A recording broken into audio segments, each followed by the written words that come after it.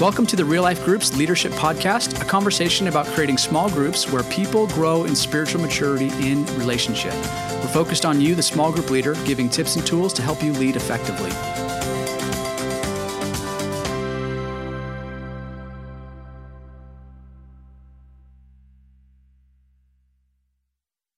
Well, I'm your host, Chris Short, and in this episode, we get the opportunity to sit with Evan Meskey and Corey Spear, both guys who have been on staff at Real Life for years, helping lead and oversee small groups, discipleship, men's ministry, a variety of different things. And this episode, we are talking about over-talkers and under-talkers. I'm sure a topic that none of you have ever struggled with in your groups. And so let's start with this question for both of you. As you started in a small group, tell us about your first small group experience at Real Life. We came to Real Life and we kept hearing, you should get in a small group, get in a small group, get in a small group. So we thought, okay, we'll get in a small group. And we showed up to our first small group and it was dimly lit. We didn't even know if we were at the right house. We went in and it was not the best experience. I think the people loved Jesus. They were nice, but they weren't the people I wanted to spend every Wednesday night with. And so we left, and honestly, we might not have gotten plugged into another small group if we hadn't gotten a personal invite from a guy here. And I'm telling you, once we got into that group, we met our people, and it was life-changing. So cool. Love that. So we started with a really high bar, and then through a relationship, someone invited you, and you got to see what it really looks like, right? Yeah. That's awesome. That's good. How about you, Corey? Yeah, so it took Melissa and I a little bit to get connected in a life group. We got baptized, and about a year later, we finally took that step to get connected into a group. And I remember it was a big risk for me and Melissa to walk up to that door, not knowing who was behind it. And we did, and we had a great experience. We had some amazing folks that were so welcoming. I got to say, I was super intimidated when I was in that environment because we had just gave our life to Jesus. We didn't know anything about following Jesus at this point. And as people would share, man, they were digging into God's word, his truth. And I felt like, wow, I'm around a bunch of spiritual giants here. I don't know that I can fit in because I just can't participate. So I was one of those under-talkers for a significant amount of time. Yeah. You know, what's unique about both your stories is you guys came in and you brought in just totally different backgrounds, and you came into a group of people who all had totally different backgrounds. And so as we kind of move into this topic of over-talkers, under-talkers, let's just start with this. Is that a issue in our groups? Is that something that we have to coach people on? Just is that a normal problem, or is that kind of a outlier problem? Oh, it's absolutely a problem. Absolutely. Absolutely a problem. We have a group of people with a limited time frame. If our goal is to help people grow in spiritual maturity in relationship, we have to get to know them in order to meet them where they are so that we can then help them to grow. And the only way to get to know them is through them talking. That's right. And to try to manage that hour and a half time frame so that I can get 12 people to share in an appropriate amount of time when we have the under-talkers who I'm trying to drag that out of them, and we have the over-talkers who will take the entire time if we let them. Yeah, it's definitely an issue that we have to solve as intentional leaders. Yeah, and every single person that's coming to that group brings a whole different background that they're used to. They do. Family structure, what they expect from a group, right? So that you're saying that is something you've noticed. Significant, yeah, absolutely. Yep. It seems like I've experienced more over-talkers than under-talkers.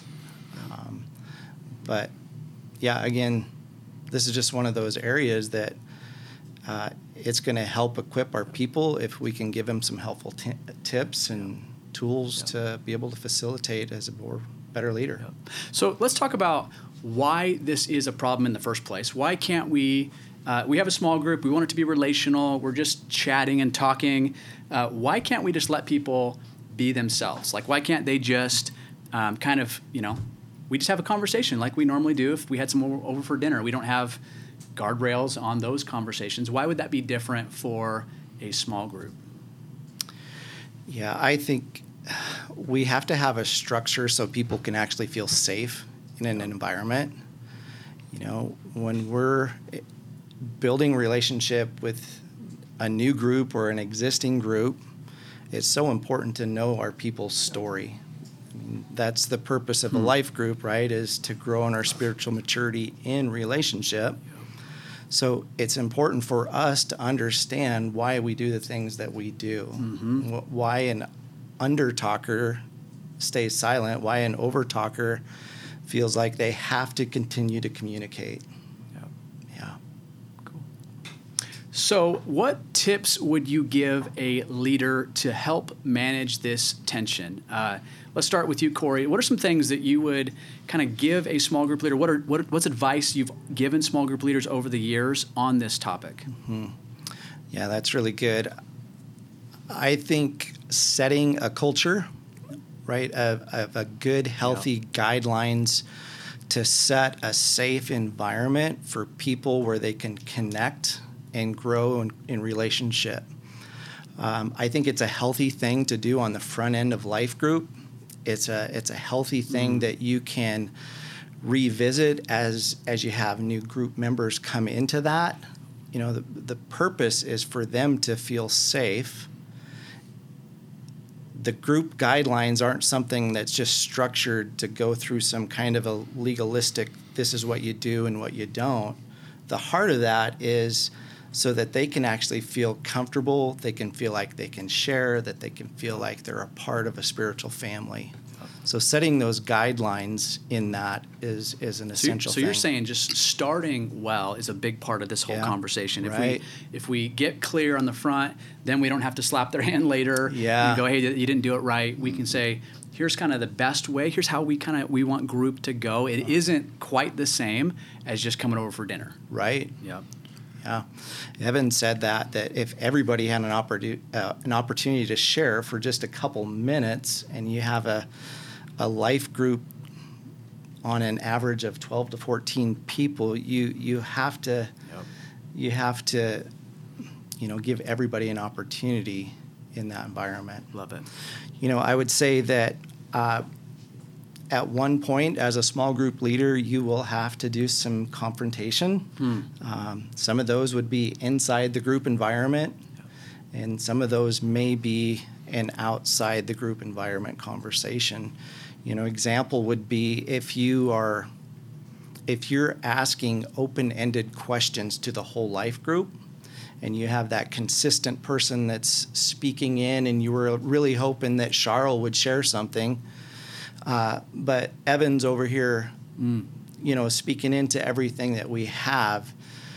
I think to gently help Evan say, hey, Ev, I really appreciate and value what you have to say, but I haven't had an opportunity to hear what Charles has to say. That's really good. And I just love hearing what she has to say, because what comes out of her mouth is just special. Yep. So that's just an example that you can do.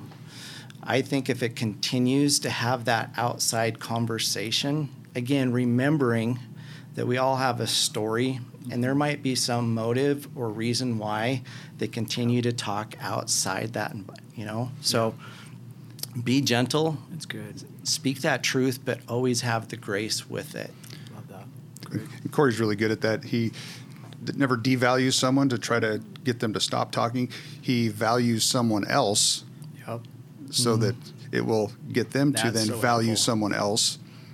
It's a great tactic. Love that. So, Evan, what are some thoughts that you would have in your coaching, leading small group leaders within this area? What are things that you've given advice on over the years? Well, if you know who the overtalkers and undertalkers are, so you've had group for at least a few weeks, and you think, well, I kind of got an idea of where they are. Now, eye contact from the leader gives permission to speak. So that's knowing that, when I look around the room, when I make eye contact, that's when people talk. And so if I have an overtalker, I'm going to do my best to sit right next to them. I can limit my eye contact with that person, I don't really have to make eye contact with them at all. Yeah. And if I can get the under-talker to sit right across from me, I will make eye contact with them more often than anyone else. And if I see that little glimmer in their eye, like they have something to say, that's going to cue me into just to pause and to listen. Love that. So it's even functionally just how you engage the room of people can help. Yes, absolutely. Because you get that over-talker sitting right across from you, and you're trying to skim across eye contact, they will pick it up and start in. Love that. And remember, we were talking about this, the people that are under-talkers, over-talkers, they're not the problem that we're trying to solve. Yeah. They're actually the goal. Yep. They're actually who we're trying to reach, who we're trying to help grow. The problem we're trying to solve is intentional leadership. How do I take a group full of people and give them opportunity to share with me and with one another so that we as a group can know where people are at so that we can meet them there and then help them to grow. That's such a great reminder because we can look at people sometimes, especially if it is a difficult group where you have someone that's never talking and you have someone that maybe won't stop talking and just real in a group, that we can see that as the main problem, and that's not the main problem. Certainly, we have to learn how to function, but the goal is to help them engage with the Holy Spirit in their life. That's right. You know, those over-talkers, here's what I think they need. They need someone to just listen them out. And That's good, your small group is not the greatest place for that. So as a leader, if you have an over-talker, maybe no one has ever taken the time just to hear their story, to hear them out. And I would recommend take them out to lunch and just commit as much time. Like, we're going to spend 2 hours, and I'm just going to hear you out, and I'm going to keep asking questions, and I'm going to keep being curious. And once you do that and they feel heard, I guarantee at the next environment, they're not going to be as disruptive and as over talk as much. That's great. It's really good. Yeah, and as far as under-talkers, to draw out the under-talkers, again, I'm going to hopefully sit right across from them. And we had a gal in our group, we'll call her Lisa, and she came to our group. She was newer to the church, newer to our group, and I would typically ask a question, and at least one of the questions, I'm going to go all the way around the room to give everyone an opportunity to speak. I think, personally, it's a fail if everyone in the group at least doesn't have opportunity to share a little bit of themselves in that evening. And so I would come across to Lisa, and I would look her in the eye, and she would shake her head, no, no. And I just wait for it, and then she'd wave me off, and I'd say, okay, we'll come back to you. And then I'd go around the room, and then I'd always come back to her, and she would shake me off again. Nope, not ready. I'm like, okay. But I was very purposeful to pause, and everyone is giving her the floor, the full attention. And for, I think, 6 weeks, we played that same game. But I always wanted to value her enough to give her opportunity if she wanted to share. And so it was, week 6, 7, 8, whatever it was. And I looked Lisa in the eye, I say, Lisa, how about you? And she paused for a moment, and I thought she was going to shake me off again. And she said, this is the stuff I said I would never talk about, but here I go.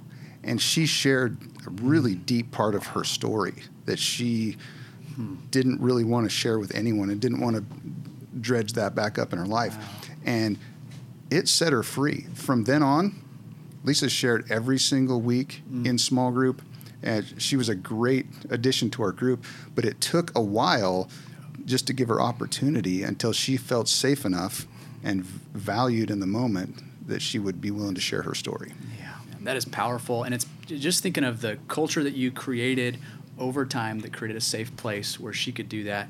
And that is what we see as that goal of our groups, is to grow in spiritual maturity, in relationship, that we're making disciples, that takes time, that Jesus modeled that. It took time for him to get to the heart of issues.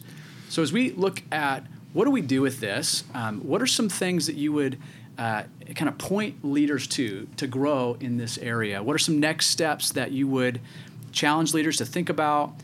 So Corey, we'll kind of start with you. What are some things that you would give leaders as a next step?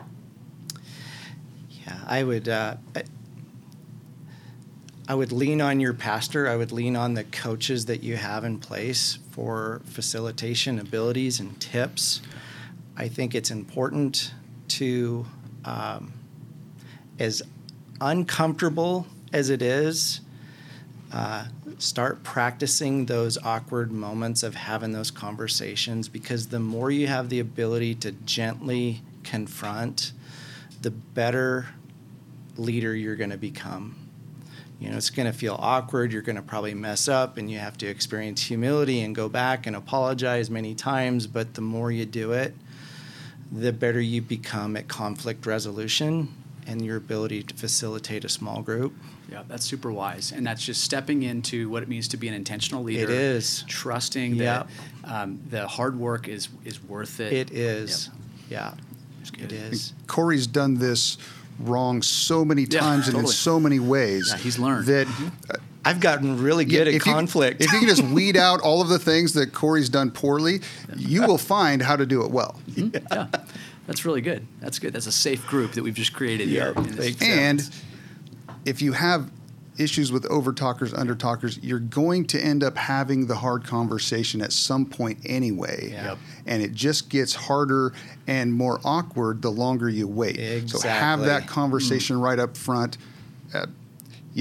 You might have to clean up a little bit of mess from that, but it's going to be better, I promise, than waiting, hoping it's going to solve itself. And it never does. Yeah, which is true of pretty much all conflict, right? Right. Which Exactly. we will talk about in a coming episode, by the way, is conflict resolution, the inevitable part of our groups. But that's a great reminder. Appreciate that. I was talking about eye contact. Now, when you have an over-talker and they're trying to interrupt, now remember, eye contact from the leader gives permission to speak. So I'm focused in on someone and I'm trying to let them finish or trying to draw them out. And if I have someone over to the side start to pipe in, the trick is do not break eye contact with the person you're focused on. That's good. The second you break eye contact and go to the person who's interrupting, you've lost the person you were trying to draw out. So be diligent about maintaining eye contact. And I've even literally put my hand up toward that person. Yeah, that's good. In a stop mode and said, wait, I'm not sure that Lisa was finished yet. Lisa, but if I break eye contact with her, she's going to shut down and be done. To respect the person that's talking. That's and again, so good. so many people come into a group without that kind of respect and boundaries of relational environments. And that's just what is difficult. We all bring in different perspectives, and this has been super helpful. Anything else you would add just as tips and as you look ahead, what are next steps that a leader could consider? Well, Corey was talking about the guidelines up front. And for the guidelines, when you're setting that up, at least what I've learned, for the women in my group, if I can, when I talk about over-talkers, under-talkers, I can talk about valuing people. And for the men, I'm going to lean on respect. Like, we're going to respect one another. So if I can use both of those, because they speak to the genders a little bit differently. They do. Yeah. I think one of the things that we do as a group when we start out for the season, or we have new couples coming into that, is we'll spend an evening on the guidelines itself, just so that they can have the heart and the purpose of it. And I really think that sets the tone of feeling like they're a part of a spiritual family that's safe. I love that. And that's the heart of it. It's we want people to understand that we're on a journey, and on the journey there are things that we've got to work through. Every road trip's not easy, right? We've got to help on this same path that we're on. How about equipping and training for leaders? I know each campus that we have has different platforms for that, but would you recommend that? What do we have that we would point people towards in terms of trainings? That's good. Yeah, so our campus, we're doing a training on small groups every single month now. We've broadened that out to where we're inviting in youth ministry, so youth group leaders, middle school leaders, Celebrate Recovery leaders. We're just inviting them in to learn these helpful tips on learning how to be a better intentional small group leader. That's really good. And so if you didn't know, Corey is with our North Campus, and so that's one of the tools that we have for our North Campus. Evan, tell us about for Post Falls Campus. And again, every campus has different pieces that we have, but tell us about Post Falls Campus. Right. We've got our initial class, which is how to lead a great small group. Yep. And then our second one gets into more of the discipleship, but the discipleship piece isn't going to matter if people don't keep coming to your small group. So you've got to lead a great small group to earn the right to actually get into these people's lives. So how to lead a great small group, and that's not just for leaders, or even if you think ever, maybe someday, I could possibly lead a group. Or if you're a leader and listening to this and there's someone in your group that you think, boy, they could maybe someday, with a lot of training and a whole lot of whatever, invite them to how to lead a great small group. There's no commitment to coming to that class. They're not committing to be a leader. The worst case, they're going to be a very informed small group member, and we would love to have them at that class. So as we kind of wrap up, any other thoughts that you guys have on this topic? When it comes to over talkers, one tactic I've used is to give them a role. And most of the time, if people don't know what their role is, they will assign themselves one, typically one you don't want them to have. And so I will give them a role, hopefully to counteract the behavior I'm trying to help. And so for an overtalker, for instance, I might say, hey, Corey, tonight at group, would you do me a favor and help me to listen? And I'm really curious about Tom over here, and I want to draw him out to really feel out where he's. So could you be really intentional about helping me listen? And if they're focused on listening, they're probably not going to talk so much. Really good. Yeah, that's really good. You earlier we had talked about just having that next step for somebody. When you make that eye contact, you don't want to break that eye contact with that individual. If you have somebody that kind of starts to speak and you put the hand up and say, hold on, I really want to hear what so-and-so has to say. If you can be intentional about having a next question in your mind before that person finishes their thought, so that you can direct another question towards somebody else.